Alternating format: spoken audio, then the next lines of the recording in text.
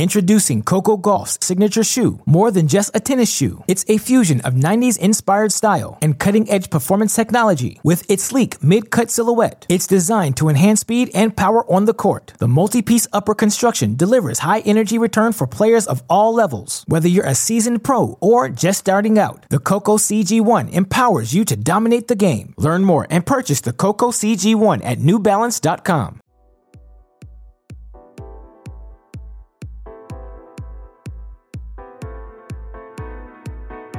Welcome to Great Shot.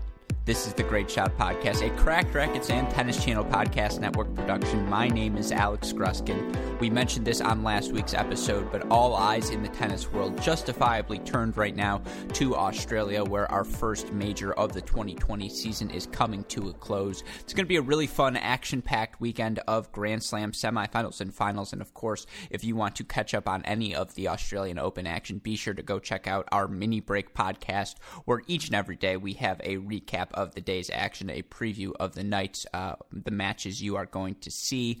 With that in mind, there is always so much going on in the tennis world. It's the Futures Challengers level. It's the junior circuit. You know the deal by now, and we try to keep you listeners up to date on all things in the tennis world. The big event of last weekend, the ITA kickoff weekend, both the men's and women's. It's 15 regions of 4 teams, so 60 teams in action on both sides, looking for those 15 qualifying spots for the ITA National Indoor Championships.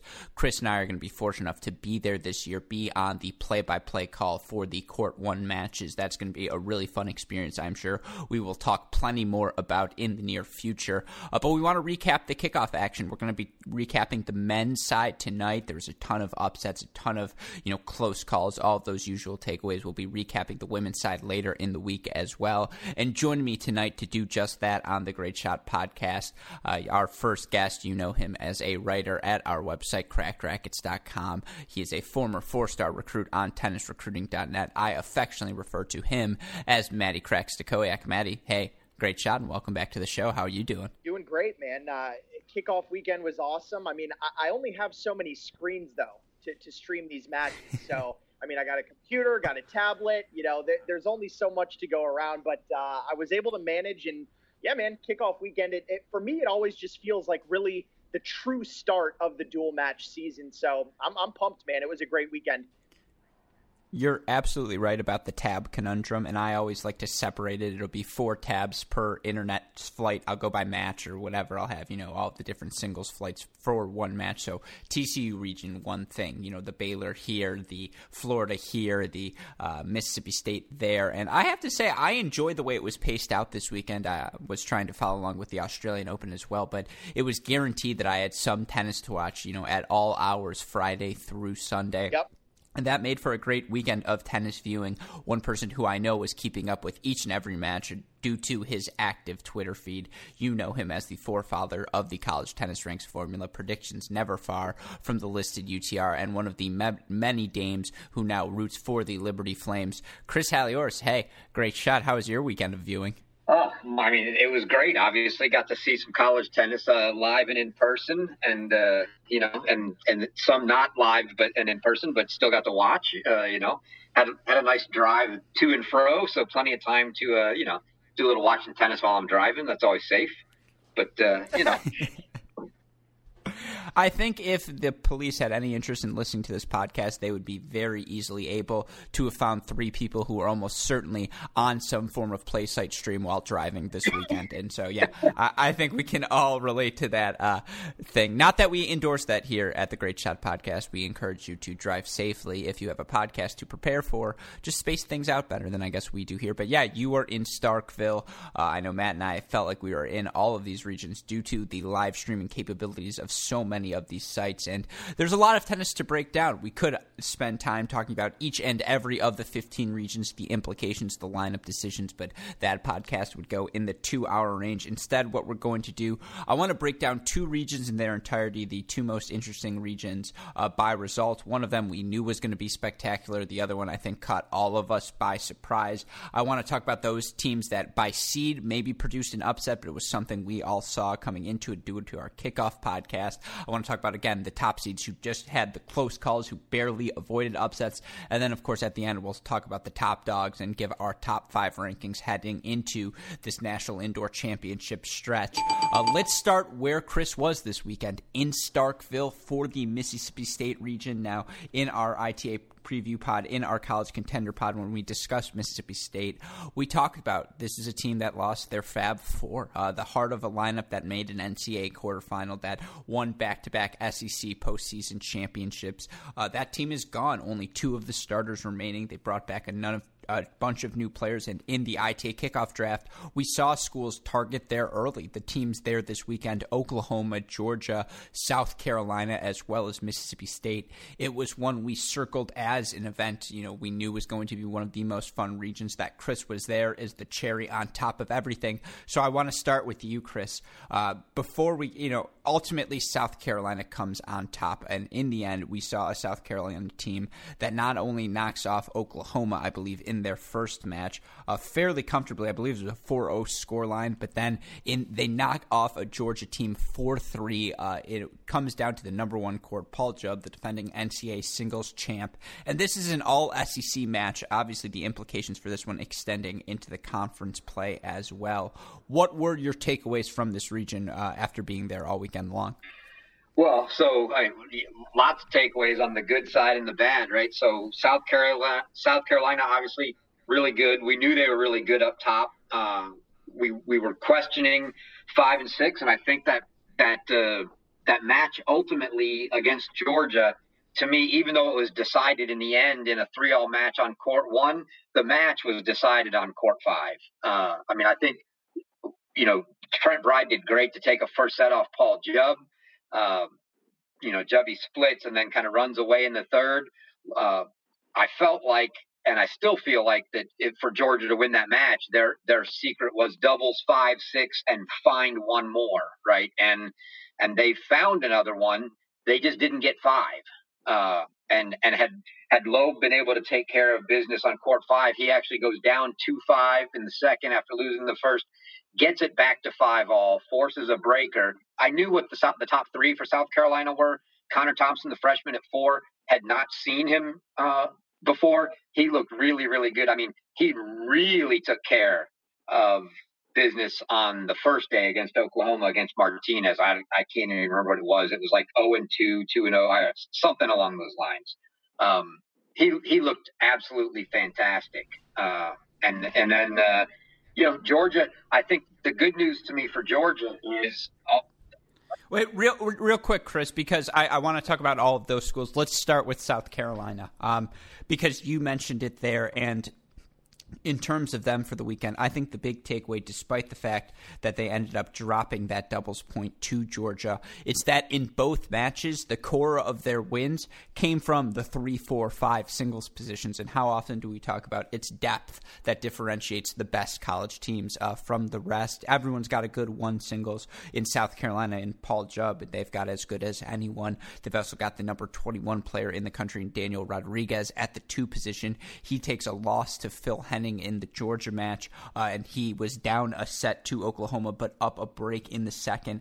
I think that's the big takeaway, Matt, is that this South Carolina team, it's not just the flashy name up top, but it's that they've got a ton of depth to match that as well. Yeah, I don't know about a ton of depth, but they have some depth, and that's why I picked them to win this site. I had a feeling South Carolina was going to come out of here and, obviously when you've got a guy like Jubb, you just have to find a few more pieces to fill in. And like Chris mentioned, Connor Thompson for a freshman is really, really good. I saw him play several times this past fall. He actually played my brother Nick and beat him in a really close 2-set match. He was serving and volleying, really mixing it up well. He's got kind of a different game than what we see a lot of times in college tennis. So I think if he continues to play number 4, he's going to win a ton of matches for South Carolina. But especially, like you mentioned, Alex, court 5 was a big one. In both matches, for Philip Jordan to come up like that, that's something that I didn't really expect. And so if they can rely on him, this team is, in the SEC, they're right up there, towards the top. And this was a South Carolina team, Chris, that gave a lot of teams last year everything they can handle. I mentioned it repeatedly, but that match they played against Virginia was as close of, I think, a 4-1 decision as you'll find. And so you look at what they achieved this opening weekend. I don't think anyone's jumping and throwing them into national title conversation, but with the continuity they have in their lineup, would it surprise you to see them certainly competing at the top of the SEC, but also maybe potentially earning a top 8 seed and hosting a potential round of 16 match for themselves? I mean, I think that's got to be the goal. I mean, they're able to be in that mix for sure. They're right there with a big group of teams that are going to be battling in that 6, 7, 8, 6 through 12ish say range. I think is right where they're going to be at. But there's no doubt. I think from what I saw this weekend, to me, I still think to Matt's point, I wouldn't say a ton of depth. But I thought they were going to be – I thought they were going to have to do a little work at 5 and 6. Philip Jordan showed me a lot at 5. I think it's really just 6 where, they'll have choices to make. And they've got options to play there, but I think they're going to be solid through 5, and that's going to be huge for them. And, yeah, absolutely. They'll be able to compete with anybody in the SEC. And it's going to be really fun to see them compete at the National Indoors. I think it's the first time the program has made it there since 2006, before the ITA even sponsored the event. So, shout out to that team, and we look forward to seeing them in Madison. All right, let's move to our next region. And, it would have been too obvious had I started with this one, but this was probably the most chaotic region of any we saw throughout this kickoff weekend, men's or women's. I, of course, am referring to the action in Champaign, Illinois, as Illinois played host to the Ole Miss Rebels. They played host to the Texas Tech Red Raiders, and of course they played host to my University of Michigan Wolverines. Now, going into the weekend, I believe Chris was kind enough in our preview pod to put that as a toss-up, almost out of deference to me. He obviously respects me quite a bit. It's a one-way street, so I understand why he would feel that way. I think he knows why it's not mutual. But no, I respected that move from him, of course, and Matt Stachowiak does not have that sort of filter. He called Illinois definitively, and this is me doing my Matt impression, it's a lock. And it was not a lock. What a weekend we saw. Illinois going out 4-3 in the first match to Ole Miss. Michigan surviving in a third set breaker, 7-6 at 5 singles. Nick Beattie getting the win there for Michigan to advance over Texas Tech. And then Michigan comes down to another third set breaker. The freshman Andre Styler, a former top 15 ITF junior in the world, gets the win in the end. I believe he knocked out Finn Reynolds for Ole Miss. Again, 7-6 in the third there, 7-4 in the breaker. Styler served for the match, I think at 5-4, got broken. Ultimately, Reynolds then held again. Styler had to serve to extend it to a breaker. He does that, comfortable in the tie break. I don't know which one of you wants to go first, but I definitely know I shouldn't. So I'll go to you first, Chris.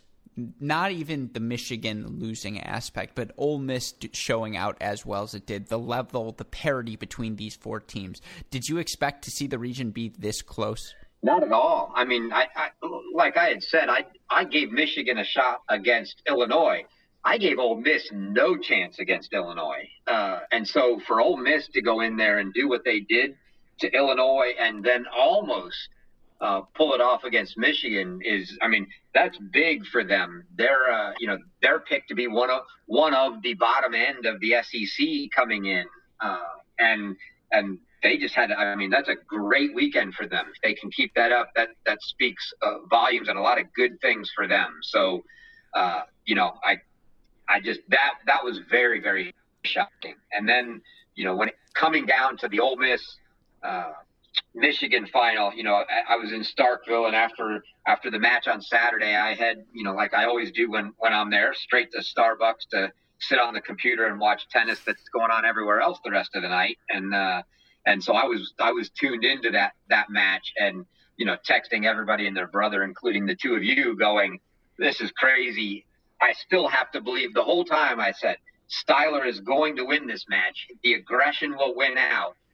And I think I just kept saying it to try to convince myself, because I couldn't believe that he just couldn't get away. Reynolds was counterpunching tremendously, but Styler just, that get to the net, take control, dictate the point. You had to feel like indoors, eventually it was going to win out. And it did, but it took a third set breaker. And to have third set breakers on the first day and the second day in that region, I mean, by far, the most competitive top to bottom region that we had. You look for this Ole Miss team only at the top of the lineup, Tim Sandcolin, who's a top 40 player in the nation. He's the only senior on the roster, and for them to get the doubles point in Illinois, for them to get wins at the bottom of the lineup there, it's like you said, that was always your concern for Illinois, and they got a win from a freshman in Lucas Engelhardt at 5 singles. They got themselves another 7-6 in the third set win from the sophomore Simon Junk at 6 singles. Finn Reynolds comes through with a third set win in the first match, unable to do that against Styler in the second. But let me just say, Chris, having been on the receiving end of that fleet of text, you gave us a play-by-play as if you assumed Matt and I weren't watching. As in, we were, we were definitely watching, Chris, and you just sent us a recap of the point anyway, just in case, like, maybe the stream went out. And, I can say I really appreciated it. I figured you were, like, you were too nervous to even watch. I saw that for, in action in Ann Arbor. I figured you stood up, walked away from the TV, from the computer, and, just couldn't take it. So I thought I'd keep you updated. Yeah, I mean, this is news that will come later to podcast listeners when we announce it, but there are some changes going on in my life. I was hanging out with my friends who I hadn't seen in a while, and I was they were like, we don't know when, because I'm going on the road for some trips and stuff, and they're like, we're not sure we're going to hang out again. And I was like, I know we're supposed to hang out tonight, guys, but Michigan's playing, and I wouldn't normally do this, but if they win, they're going to the indoors, and Chris and I will be there, and I need to watch this. So I pulled it up on my phone. We were playing some 21-plus video games, or at least, as a pregame, and I had my phone just set up, and I was going crazy, and it was absolutely delightful. Matt, I could go on a rant forever about this Michigan team, but what do you say to this? Possible or Alex, I'm effing crazy. Regardless of what you think about the singles, Michigan will have success with the doubles point, I think, throughout the year. I think they have something in Styler and Fenty, and then in Connor Johnson, who may be the single best doubles player in the lineup. He and Beatty at 2 seem to really have, or he and Styler at 2, excuse me. That's a very talented team. Yeah, no, possible, for sure. It's definitely possible. I think Michigan plays very good doubles, and they will have success with that throughout the year, but I have to say, guys, I mean, I have to apologize to Ole Miss because I gave them no chance. Like Chris mentioned, I said Illinois was a lock. I was way wrong. I have to admit it. And it's tough because I really did think they were going to roll through this, and they did not. So, credit to Ole Miss, credit to Michigan. They were able to come in there, to Champaign and get it done. But that being said, I still, as good as Michigan plays doubles, I don't trust them. When they go to Madison and play the national indoors, I don't see them having much success. I just don't. I mean, they barely squeak by Texas Tech. They barely squeak by Ole Miss. The competition that they're going to play there in Madison is going to be way higher. So, regardless of how they do in the doubles, I just think in singles, it's going to be a rough go of it. And they were able to do it. Credit to them. They did what they needed to do. But, man, I mean, they're going to be playing some really, really good teams. And I still think it's going to be tough.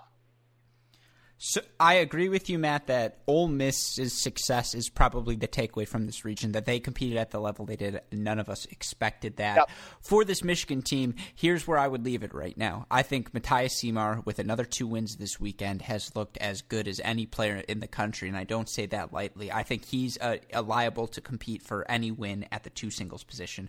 I think Styler, who we saw play that third set match, come through in that sort of moment after, failing to do so in in the match against NC State. No one can deny Andre Styler's talent, particularly indoors. So I think at the 3 singles position, he can compete with anyone. You add that to the doubles point, and that's 3 points. But now when you're at the national indoors, 3 points isn't enough. You have to find that 4th point. And Fenty is really good, but he's still young. He's still a sophomore. And at 5 and 6, and even the 4 singles position, we're still sort of figuring things out, which is fine because it's really early in the year. And I'm sorry for saying we. I should have said Michigan. And Michigan's still figuring things out, and there's plenty of season for them to figure out that bottom of the lineup. But yeah, when you're competing with the top 16 teams in the country, that's where things get tough. So I guess, Chris, your final thoughts on this region. Well, and Chris, let me just say one more thing, and I think you'll agree with me on this.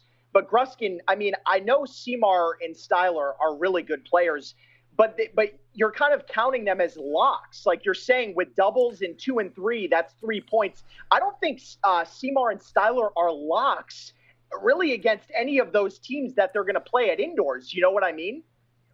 So you're correct, and I didn't mean to imply that. I don't mean locks. I mean I think they're competitive with anyone. Right.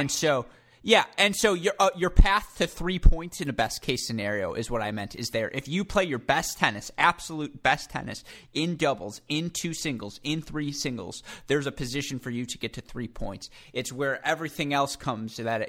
That's where I'm saying things are tricky for this team, and it's why they're probably not in that top compete for a top 8 seed range. Yeah, what he left out, Matt, was he said all of that, and then he meant in the Big Ten. Then it was okay. Right. Yeah. Outside of the Big Ten, yeah. When they go to indoors, absolutely not. I mean, look, they're going to be behind Wisconsin. They'll be the 15 seed, right? I mean, that in all likelihood, potentially they could be 14. Between NC State and them, probably 14, 15. I think NC State will be 14. They're probably the 15 seed. So, first match certainly isn't going to be easy. They're going to draw the 2 seed, whoever that is, right? I mean, obviously, you're not going to be anywhere close to a lock at 2 and 3. You're going to be underdogs no matter what at 2 and 3, right, playing the number 2 team in the country, whoever that happens to be. But no, I do think I'm with Alex. They look to me like they can compete with anyone in doubles, and Ohio State included, who's probably the team that you got to look to as hit traditionally, and even this year playing well again, one of the best, certainly indoors doubles teams out there. I think they'll compete with anybody in doubles, but then it'll be a matter of, they've got to go find some of those singles wins. But yeah, they can be a dangerous team. 2 responses to that, and then we can move on from this region. 1, correct me if I'm wrong, Ole Miss, SEC, Texas Tech, Big 12. I didn't know those were both Big 10 teams, Chris. But part 2 to that. Wait. Yeah. No, stop. You're picking one of the bottom 3 or 4 from the SEC and the bottom 2 from the Big 12. I'm just saying. No, I'm just saying that they didn't. And honestly, it was a really good result for this Michigan team. Again, the irony, this is my second point, the irony of after all offseason, you're saying, congrats, Wisconsin, you get to play Florida round 1. If it's Michigan who ends up playing Florida, wouldn't that be kind of sweet? Oh, yes. I bet that would be good. Then I would have sincere interest in your Wolverines. Yeah, and by the way, for that Illinois team, they did bounce back and knock off Texas Tech 4-1. I wanted to say as well, and we didn't mention this, I want to sneak this back in. Westhoff, give me a brief rewind sound effect, please. Because we didn't talk about Georgia, and I do think Georgia was a takeaway from that Mississippi State region. But for the Georgia team, they take 2 doubles points in their matches, so that's something for them to build on moving forward. And it's still a young team. Bride, Henning, Zink, Gravilius, Kreuter, all I think sophomores or younger, that they push this South Carolina team to the brink. It does bode well for them, right, Chris? Yeah, absolutely. So they've got, a couple of things with them. One, Robert Loeb playing 3 doubles is a joke, okay? A joke. Now, he didn't look tremendous this weekend, I'll say that, but still, he is, He was number 1 in the country. Yes, he is a tremendous doubles player. So the fact that you can pair him up with somebody and stick him down, and stick them down at 3 doubles is like, I mean, that's just comfort right there. Now, the other thing is they're going to be in the good, and as far as Manny's concerned, what I would call the unenviable position of at some point having to tell, and this is my opinion, having to tell Blake Kreuter, sorry, you're not going to get to play after the tremendous fall you've had. You're ranked top 100 in the nation, and Baptiste Anselmo, who has not yet cracked the lineup, much heralded junior, is going to make his way into the lineup. I think it's a matter of, you know, some seasoning behind Kreuter and just the raw talent of Anselmo, and Anselmo will get there. And all of a sudden, you know, it'll be a step up for the team when he comes around to playing at that level. But yeah, they've got a pretty bright future there. They looked really good across the board. Zink looked, it was the first chance I got to see Zink. He looked great. Henning, obviously, I've always been a big fan. You know, Bride looked really good. I mean, that team does. They look really good, and I think they're going to surprise a lot of people. I mean, I don't know if they'll really surprise people, but they will be right up there in the rankings come the end of the year.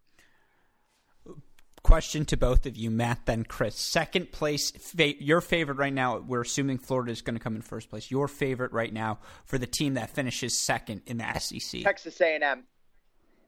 Oh, sorry, third. I apologize, third. I forgot Texas A&M. Third would be South Carolina for me. Chris? Yeah, agreed. I mean, I'm still rolling with A&M at 2. South Carolina certainly, to me, looked to the point where I think I wasn't so sure ahead of time. I think they can challenge A&M for 2, but I will still make the preseason favorites to be Florida 1, A&M 2, South Carolina 3. For the second straight year, and I'm only 24 years old, but it just doesn't feel right that A&M is not in the Big 12 conference. Yeah, you guys are probably right, but on talent, this Georgia team, depth-wise, is up there with the best of the best in the SEC, except for maybe a step short of Florida. Yeah, it's going to be a really fun conference. It's fun that Ole Miss is added to the mix. Another team you could throw in there, Tennessee, which is where I want to go to next because they were the host of one of these regions as well. And they were one of the seeds we've pictured as we circled, I should say, as a team on potential upset alert. And that's exactly what happened. The Columbia Lions going down there, knocking off Tennessee 4-2 for Columbia. I think it's the 5th time in 6 years they've qualified for the indoors. I said this in the preview. It was a team Chris and I loved last year, and a lot of the characters coming back from that team. The number 6 player in the country right now, Jack Lynn. Number 73, Jackie Tang. Number 79, freshman Alex Coateson. Adam Ambrosi, Austin Huang. This is a veteran-laced team. They got 2 doubles points. They have the number 3 team in the country in Tang and Lin at the top of that doubles lineup. Let's start with you this time, Matt. This Columbia team, they may end up as, Chris mentioned NC State and Michigan. Columbia ranking-wise probably going to be right in that grouping as well. But this is a dangerous team. Let's say they match up with like a Wake Forest. That's an upset alert. Yep, very dangerous. Didn't I tell you guys this on our kickoff pod last week? I said Columbia is going to go into Knoxville and win that match. And they did. I saw this coming. They are a very sneaky good team, especially indoors. We kind of forget about them, because towards the end of the year, they're never as much of a factor outdoors. But always it seems like at this time of the year in the beginning, they're a bit of a factor. So I'm not shocked by this. I expected this to happen. Tennessee really kind of fell apart. If you want to be honest, though, I know Columbia won the doubles point, but Tennessee came out and won a bunch of first sets, 5 out of 6 to be exact. So rough match for them, but I didn't trust this Tennessee team, and it kind of showed why. Yeah, Chris, Matt's taking credit there. I think all 3 of us picked Columbia in that region. Chris so, did not. As we like to say. I took Tennessee. Oh, well then, hey, great shot to you and I, Matt. But Chris, your thoughts on seeing this? Because I don't think Tennessee underperformed by any means. You know, you look at how close these matches were. Adam Walton with a straight set win over Jack Layton at the top. That's reassuring given the matches he's going to have to play. But, you know, they went 3 sets at 2 singles, 3 singles, 4 singles, 6 singles, 5 singles was a 7-6, 7-5 match. This was one of those deuce points decided. So I still think Tennessee maybe no, I would still put them in that group with the South Carolina, Georgias of the conference as, you know, maybe a tier below A&M and Florida, but still in the thick of things. Yeah, and that's where we had the SEC, right? We had the top 2 and then a group of 3 in South Carolina, Georgia, Tennessee. And I still think that's the case, but I think the ordering of them in being South Carolina, then Georgia, then Tennessee is kind of the way it looks coming out of this weekend. But yeah, as Matt said, you know, they disappointing to be put in the position they were, where even though they lost the doubles point, they win 5 first sets. They look like they're rolling along pretty well. They get the straight set wins on 1 and 5, but 2, 3, 4, 6 all go 3, and they don't get any of them. Well, you know, obviously one of them went unfinished, but the other 3 setters all went to Columbia either 6-3 or 6-4 in the third. So, you know, it's really thin margins, right? I mean, you know, being that close, you could play the match again tomorrow and it could be, you know, 4-1 the other way. You know, that's just the way it goes. But, you know, you gotta close out the tight ones if that's where you want to be. And Tennessee couldn't do it. And they were the home team. So, I think definitely a little disappointing, but at the same time, they know they played a really good team, and they're right there probably, you know, where they thought, you know, obviously they would have wanted to win, but they're right there playing with those guys at the level that I certainly expected them to be. So I don't think it's too big a loss for them. It's a little disappointing not to get the extra matches against the good teams indoors, but they'll be fine. But yeah, Columbia's, you know, what we expected out of Columbia. Very good team. Introducing Coco Gauff's signature shoe, more than just a tennis shoe. It's a fusion of 90s inspired style and cutting-edge performance technology with its sleek mid-cut silhouette. It's designed to enhance speed and power on the court. The multi-piece upper construction delivers high energy return for players of all levels. Whether you're a seasoned pro or just starting out, the Coco CG1 empowers you to dominate the game. Learn more and purchase the Coco CG1 at newbalance.com. Yeah, I would say the reason, again, this wasn't a breakdown, but just an upset by seed is because Columbia, Tennessee in the same group of teams that will be competing to be those 16 regional hosts come NCAA tournament time. Another one of those upsets by seed only, one we all had circled on upset alert. Number 17, NC State goes into Virginia, knocks off, which the team by ITA ranking was number 23 into this one, having lost to Louisville early in the season. And NC State takes care of business. They win the doubles point, get wins from the 2 and 3 position, and then get wins at the top with Alexis Galarneau knocking off Carl Soderlund. You thought that that had to be a point for UVA, so big win for Galarneau. They get wins at 3 singles as well in straight sets from Barkai, and then at 6 singles from Katri. I mean, this was one we all had circled, but to see it go down in this fashion, Matt, you're the ACC guy. What does this do for you in terms of your thinking heading into conference play? Yeah, I mean, it's going to adjust it even more. So after Virginia lost to Louisville, that's high alert that something could be wrong with this team.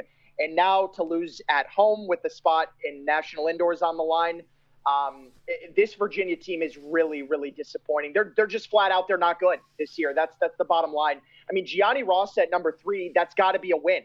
You know, I've watched Yanai Barkai, tricky lefty player, but man, Gianni Ross was a highly touted recruit. This guy's experienced. He traveled all over the world. He's got to win a match like that at number 3, and to go down 4-1, highly disappointing. They're not deep.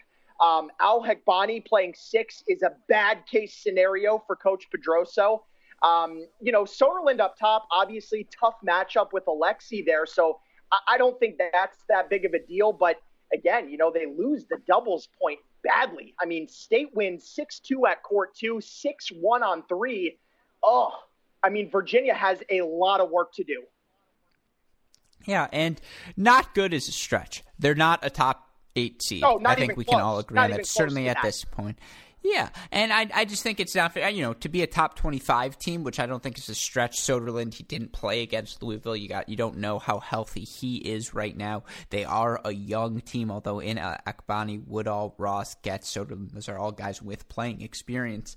I mean, Chris, it's definitely concerning, but on the flip side, for this NC State team now, they knock off Virginia. They've knocked off Michigan in Ann Arbor. This is a team that I think, in ACC play, top 3 finish is certainly what they're shooting for, and they do have an inside shot at a top 16 seed. Oh, absolutely. I mean, I think that they're definitely trying to eye a top 16 seed. On the flip side, Virginia, I don't see that happening. Nope.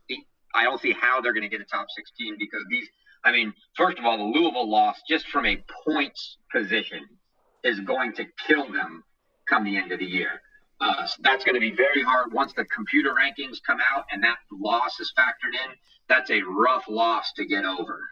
It's going to be a big deduction. So that's going to hurt. I don't see them getting a top 16. So, NC State, though, absolutely, they're going to compete for that. And we say top 3. I think in their mind that they're battling for top 2, right? I mean, I think Carolina, if they're healthy, and healthy meaning Blumberg and Seguin are healthy, then we're writing that off as they've got the ACC. After that, NC State, I think, is sitting there right now going, yeah, we can play with Wake. I mean, Wake's 2. We just took down Virginia, who's supposed to be 3. So, I think they're looking at trying to battle Wake for 2nd. Yeah, well, you bring up Wake. Let's go there next and talk about our close calls, because Wake was certainly the team that experienced just that. They were one we both had on upset. I think all 3 of us had on upset alert. Certainly in Kentucky, they were playing a team that looked awfully impressive in their first week of play. They looked good in their first win as well, despite not playing Liam Draxel. Chris, I know you noticed that on Twitter, but then in this match, they had the full lineup. Draxel in singles and doubles. For Wake Forest, they didn't have Botzer in their first match, and they were surprisingly taken to a close 4-2 result with ETSU, and that was sort of a foreshadowing of what to come. Wake Forest in this match of Kentucky drops the doubles point once again. They were trailing on all 3 courts, but ultimately lose 6-3 at both 2 and 3 doubles. Then for Kentucky, they only took 1 first set, and that was really the turning point for this Wake Forest team to have Botzer back up top. Badi, Efstafalu, Squire, Kungu, Banthia all dropped down 1, and that Wake Forest was able to win those 5 first sets. Matt, again, you're the ACC guy. It was a reminder of, Coach Bresky does have some depth in this year's squad. Maybe not the top-end talent, but certainly some depth. Yeah, I think that's fair to say. I think their doubles is a bit alarming, though. I really do. I mean, I think they're going to have to figure out doubles. There's going to be some work to do there. And, yes, they're solid throughout the lineup. I mean, you look at it and you go, they're not really weak anywhere. They're solid throughout. But, again, when we're putting them up there, with those other top 8 teams that we've talked about, I think it's going to be tough. I mean, they're going to be in a lot of battles, and especially in the ACC, there's a lot of good teams this year. We've already mentioned, the NC States, the Notre Dames, Florida State, Duke. There's a lot of teams that have depth as well. So contrary to the last couple of years where they were just so dominant, this will not be one of those years, and I think they're going to be in a lot of battles. Yeah, Chris, it does seem like this team is going to start a lot of matches down 0-1, much like last year's team did in a lot of those indoor matches. That being said, you see the lineup decisions Coach Bresky made: Badi at 2, Squire at 4, Kungu at 5, and then Banthia at 6. I think we expected to see Efstafalu and Botzer, Botzer certainly at 1, Efstafalu in the top 3. But any decisions from Coach Bresky surprise you this weekend? Well, the only thing that I wasn't definitely not on Saturday, other than the fact that they sat Botzer. I talked to somebody that said, he was recovering from his last kind of grueling match and some practice, but just needed the day off and something they thought was, probably going to be a little easier than it ended up being. But what surprised me was the fact that they played Eduardo Navas Saturday and then sat him on Sunday. So, I don't know. We'll see when the matches, especially when we get to indoors. And I'm not looking at their schedule right now to see what they've got prior to indoors. But if that was just he wasn't feeling great, or he didn't look good and it was a coach's decision, or what it was. But we both, when we talked to Coach Bresky, he had spoken very highly of him, so I wasn't surprised to see him at 4, which means really 5, because Botzer was out in the lineup on Saturday, but then pulled on Sunday, which let Kungu and Banthia continue to play 5 and 6. So I think that's something to watch. It's good. It means they've got an extra guy in the rotation, so they're definitely a solid 7, if not more, deep. But yeah, I think I'll be watching to see kind of whether Nava's in the lineup when the tough matches come around or not. But they definitely showed well Sunday. The Kentucky, they're playing young guys up at the top of the lineup, right? Draxel and Diallo are freshmen at 1 and 3, and I think Hurrion's a transfer. So your top 3 guys are freshmen or first year guys with the program anyway, and you're going to have days like that, and especially when you play a good team like Wake. So I still think, and they got a win out of one of their other freshmen down at 5 in LeBlanc. So Cedric went out and got the Canadian connection over the summer here with Draxel, Diallo, and LeBlanc all coming in. And those guys, the 3 of them have been looking very good so far. I think things look up for Kentucky. It puts them where they're, they are probably looking like one of the leaders in the next group after the group of 3 we talked about. And the question is, can they break into that group? Like, can they battle Tennessee, for that 5 spot? I don't know, but they're definitely in the mix, in that next pack in the SEC now. Yeah, and for Wake Forest, you talked about their schedule. They have a lot of fun matches planned between now and then. They play UCF at home. They go to Baylor. They have Virginia at home as well. We're actually going to preview the weekend matches ahead because there's also Michigan TCU this week, Texas Ohio State this weekend. Lots of fun stuff on the horizon. But for now, let's stick to the ITA kickoff weekend. And Matt, any final thoughts on this Wake region before we move on? No, I think they got it done. But again, like we've been talking about, Kentucky is an improved team and one to keep an eye on throughout the year in the SEC.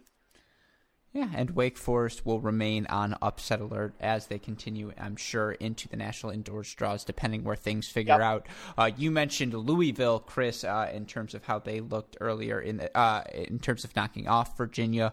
Louisville makes the final in Baylor, where Baylor knocks them out 4-1. Once again, we see a Baylor team that does not have Jensen Brooksby in the lineup. Brooksby not appearing in either singles or doubles this weekend. Soto playing 1, Law playing 2, so no Boyten either, as it then went Dickerson, Bass, Franson, and Northaft. I apologize for butchering that pronunciation. But for Chris, you gave this Louisville team a lot of slack, and I know they lost 4-1, but it was a really good showing for them through these first 2 weeks of the season. But B, injury concerns aside, what have you learned about this Baylor team through their first couple of weeks? Well, first, Louisville's like the luckiest team in the world. Okay, they play a Virginia they still team suck with no Soderlund, and then they play a Baylor team missing 3 of their top 4. Come on, they can come away feeling really good if that will help them think about themselves. But it's not going to last.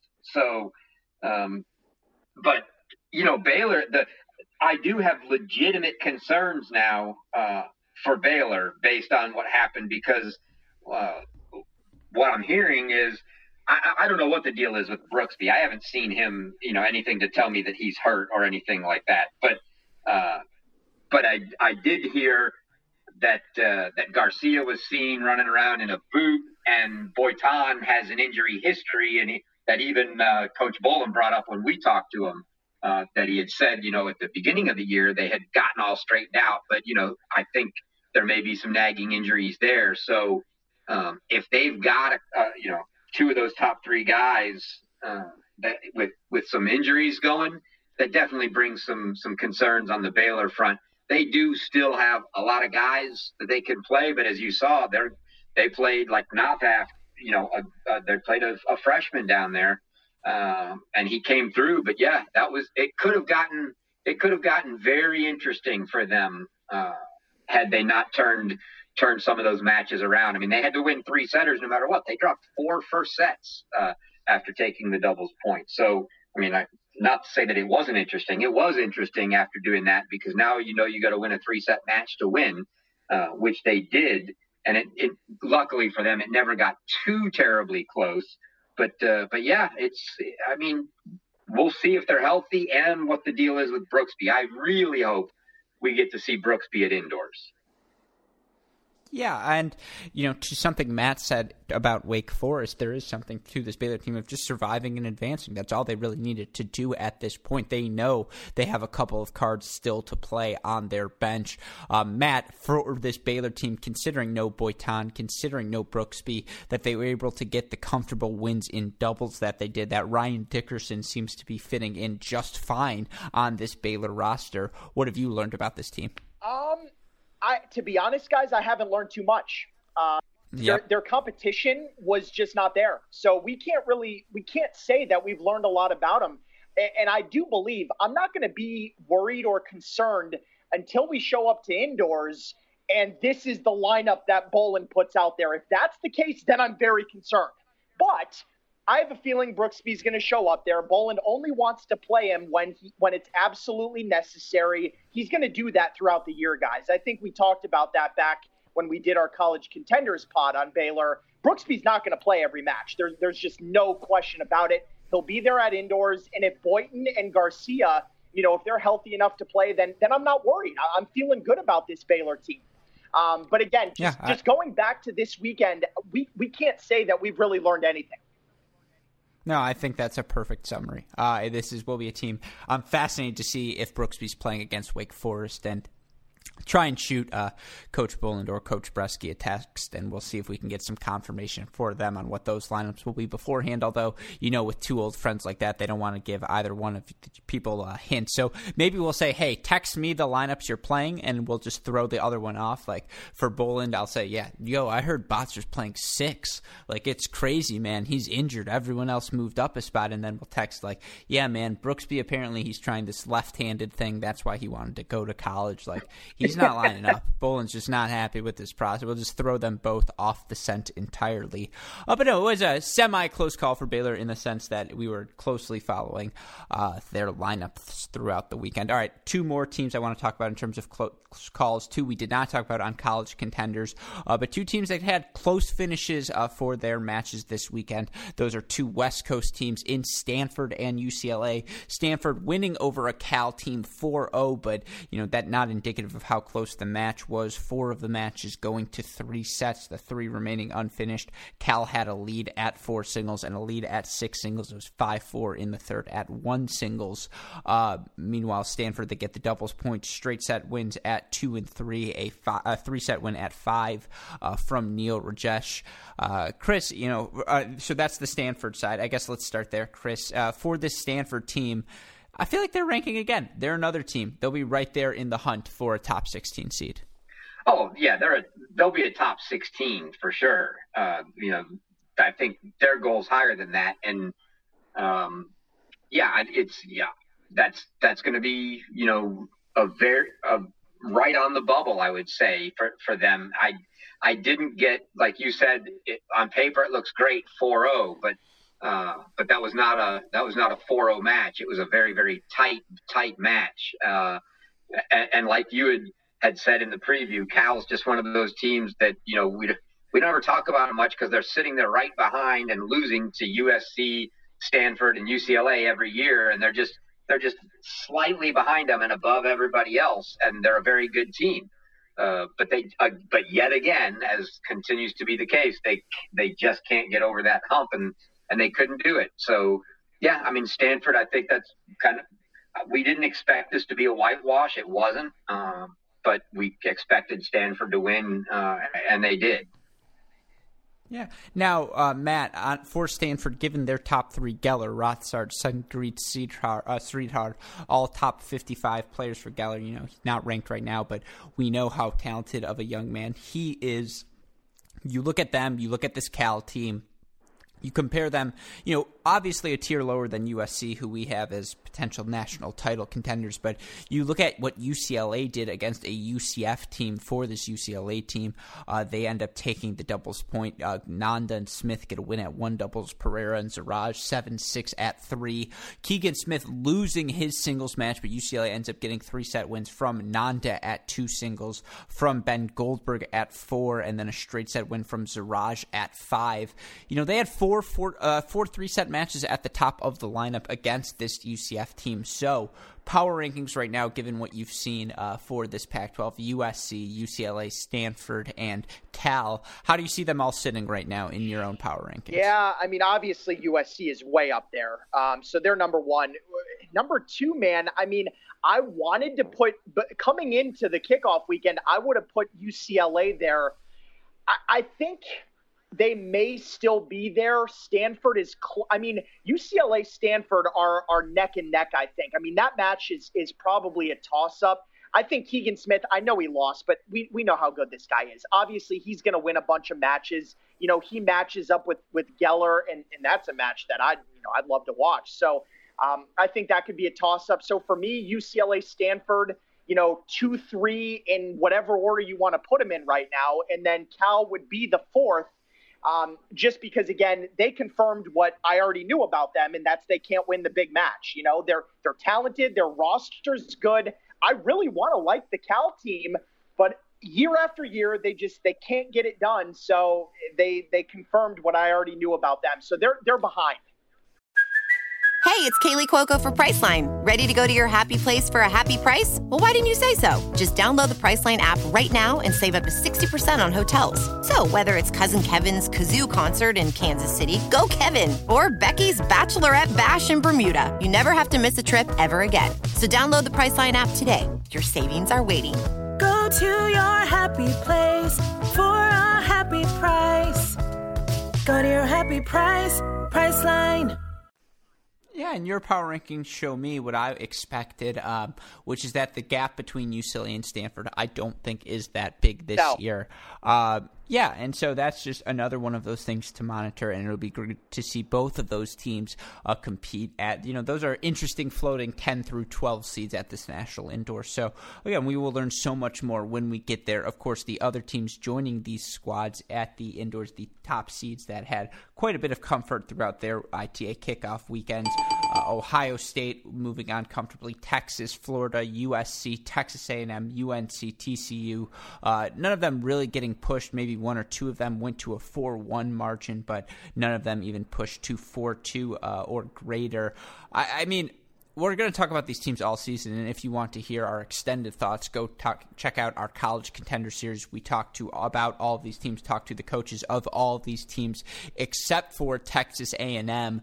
Let's start with you, Chris, and then Matt. Did you learn anything new about these teams? Anything lineup-wise particularly stick out? Well, so Texas A&M, I think we learned that they're a pretty deep team. They've got, they played different lineups both days. We didn't see what we expected to be, come the serious matches for A&M. We knew the top 3 in some order, which we got to see what that order was this weekend, was, Aguilar, Vachereau, and Hadi Habib. And I think they played them as Vachereau 1, Aguilar 2, and Habib 3. But and then we expected Barney Smith at 4. We didn't see Barney. I think I understand he's pretty banged up right now. So we got to see a mix of other guys. We knew, we also expected Noah Schachter at 5. And then the question was, hey, who plays 6? They've got all kinds of options. Well, they gave everybody playing time. They played Pierce Rollins. They played Stephen Storch. They played Guido Marson. And all those, they all fared well. Now, unfortunately, kind of like what the point Matt made with Baylor, they didn't really get pushed that much. Although I will say that final match that they won 4-0, they got doubles 1, 2, and 3, and I don't remember what the scores were, but I know 4, 5, and 6 were all in third sets, and I think all on serve, and 2 of them fairly late. I think one maybe at 4-all. I don't recall, but those that could have gotten tight had they not cleaned up at 1, 2, and 3 like they did. But again, that's what we expect out of them is solid up top. I expect them to be 5 deep, and the question is who plays 6. I actually think, based on what we saw this weekend, that Pierce Rollins probably ends up being that guy at 6. Yeah, and we'll get to see Texas A&M play Tulsa, play Texas Tech this weekend. So 2 matches where they'll certainly have the opportunity to flex their lineup should they so choose. Matt, again, we're going to talk about these top seeds so often. So any final thoughts from you on that? No, I don't think so. I mean, everybody pretty much rolled. I didn't. There's nothing that I saw that was either alarming or really noteworthy. So I'm good with it. Let's get to the actual national indoors in Madison, and we'll go from there. I will tell you this, the thing I saw this weekend, my national indoors favorites right now are the UNC Tar Heels. I mean, they didn't even play Seguin in their first match, and you just look at the depth, and it's like, oh, you can just slide Sondergaard at 6. Sure, like Peck at 4, or Peck at 3, or Cernak at 3, Peck at 4, Kiger at 5. That's fine. How about that doubles lineup? No, it's just scary. And then it's like when they actually want to play, it's Blumberg, Seguin, Rinke, Cernak, Peck, Kiger, and you're just like, oh my God. Like that's a ridiculous amount of talent. Those are not, with all due respect to Florida, with all due respect to all of these talented teams, that's my favorite heading into the national indoors. They looked scary good this weekend. And, the good news is for us, we have a few more matches to watch before the indoors take place. Of course, we will do a national indoors preview when that draw comes out. But you look at the matches we have this week, of course, coming to Michigan, TCU, but we've also got Texas A&M, I mentioned, versus Tulsa, Illinois coming to Duke, taking on Maddie's brother's team. In Durham, we've got Oklahoma State taking on a hot Ole Miss team. We've got Tennessee taking on both Georgia State and Mercer. You move through the weekend. Showtime on Saturday. Texas at Ohio State. Florida versus Florida State. Again, TCU, Michigan. We have, I believe, Baylor versus Arkansas as well. You look for Sunday for the week, the cap at the end. Texas Tech going to Texas A&M, Oklahoma taking on Kentucky, UCF going to Virginia. That's a dangerous match. A lot of fun a lot of fun matches this week. Obviously, the one on everyone's mind, Ohio State taking on Texas. We can talk about that for 2 seconds. Matt, what do you expect to see? And then Chris, your thoughts as well. Yeah, I mean, I expect a good match. I mean, Ohio State's at home. They're so good in Columbus, man. I don't know. I mean, for me, and we'll get. I'm not even going to say it because I think this is going to be our next little segment here. But I almost want to pick Texas, but I don't think I can do it. Picking against Ty Tucker at home, indoors in Columbus is a bad idea. So I'm expecting a very tight match, but I think Ohio State might pull it out in the end. Chris, your thoughts? Yeah, I'm with Maddie. There's no way I'm picking against Ohio State. It's a bad choice. Yeah, I mean, you've got to think that with everything that Texas brings, if you're a Texas fan, you like your chances. But yeah, I don't see how you pick them. I mean, Ohio State it'll be a huge win. If they win, a bigger win. In my mind, a bigger win to win indoors in Columbus than it was to win at Gainesville.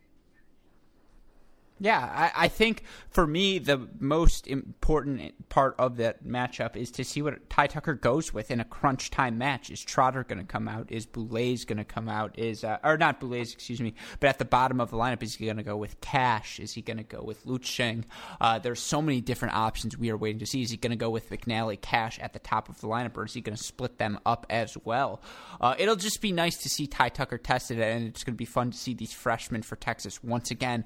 Another hostile environment. You play in Gainesville, you play in Columbus to start your career. It doesn't get much scarier, more intimidating than that. So for these freshmen, that's going to be really fun to watch. For me, of course, thrilled to see my Wolverines take on David Roditi and the Longhorns. It's going to be hard for me not to chirp Roditi. I mean, I'm going to see him in that hat, and how am I not going to say something? I mean, you have to. Right, I'll have to say something to him. But all right, last thing I want to do, and we can go through this quickly because, again, it's a lot to talk about after a kickoff weekend featuring 60 of the top teams in the country. We've finally seen a large enough sample size that I think it is fair for us to give out our top 5 preliminary rankings thus far.